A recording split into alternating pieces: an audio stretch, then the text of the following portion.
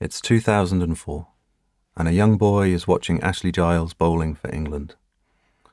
There is no obvious reason why it is Giles who becomes an inspirational figure for him, but something clicks.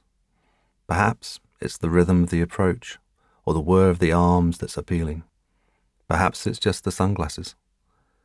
When the boy learns to bowl, it is Giles's action he copies. Mirrors because the boy is right-handed. He wanders up to the crease, raises his non-bowling arm and pulls it right across his body, looking to the left of the forearm. He bends his left wrist right back so the palm faces the sky, just like his hero. As the action unfurls, the bowling arm is high and brushes his ear, just like you were always told it should. Then, in 2005, Shane Warne comes to England, along with the rest of the Australian team. It is cricket's golden summer, the year the nation falls back in love with the game, when cafes hum with the sound of Test Match Special, Jones, Bowden, and "That is very good" fills the air. But for the boy, all the pageantry and redemption is irrelevant. The summer is about Warne. He watches the way Warne bowls with confusion. The amount of spin he gets on the ball is absurd. The way no English batsman is able to predict what will happen feels almost unfair, like it should be against the rules. The way Warne approaches the crease, level, slow and precise, is the opposite of Giles's vertical hop, skip and swivel. Watching wicket after wicket fall to Warne, the boy thinks he might be onto something. Perhaps, but only perhaps, this is a better model for a young leg spin bowler than Ashley Giles. So he goes out into the garden with a notebook and a pen, a ball and some stumps. He bowls delivery after delivery at the stumps with the old action, Giles's action, noting down whenever he hits the stumps. Then, after he's bowled 100 deliveries with that action, he switches. Now he bowls 100 deliveries with the new action, Warne's action. This low, slow, round-armed approach, twisting the wrist. Every time he hits the stumps, he marks it down. Wandering back up the garden path, the notebook is telling a clear story. The rain may have made the ink run, but the results are obvious.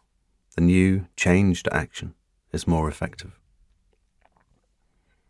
Armed with the new, Warne-inspired action, Ben turns out for his cricket club under-11s in the next match and takes a hat-trick. From memory, the third and final victim, having never played the game before, was out-stumped, having wandered down the pitch, unaware of the rules. It's a vindication for science, and somewhere in Ben's head, cogs have started to turn. Counting can make you a better cricketer. Collecting evidence can tell you things you didn't know. The same summer that Ben is counting leg breaks, Nathan is counting too. Counting steps, dropped passes, missed tackles, down in Tunbridge, Kent. In September, he starts his second season coaching the school's rugby first 15. He spends the holidays pulling apart every training drill, every practice, reorganising, redesigning. Every footstep is counted, every metre run. Distances and running lines are adjusted to get the maximum possible impact from the minimum possible distance covered and energy expended. Timings and number of players per station are tweaked to optimise recovery. Videos of old practices are dissected so that the number of dropped passes, successful and failed attempts can be adjusted, tuned into the magic sweet spot that will maximally accelerate skill acquisition. Every stray stride is cut, every ounce of unnecessary effort carved away, until the whole training programme is as lean and efficient as he knows how to make it. Again, there is a vindication of sorts. The team goes on to win every match they play for the next 3 years. Indirectly, it leads to him being recruited into Andy Flower's England cricket setup. And at the same time that we were both counting in our different ways, other people had started to count too. That counting, and the things they started to count, are ultimately where this book began.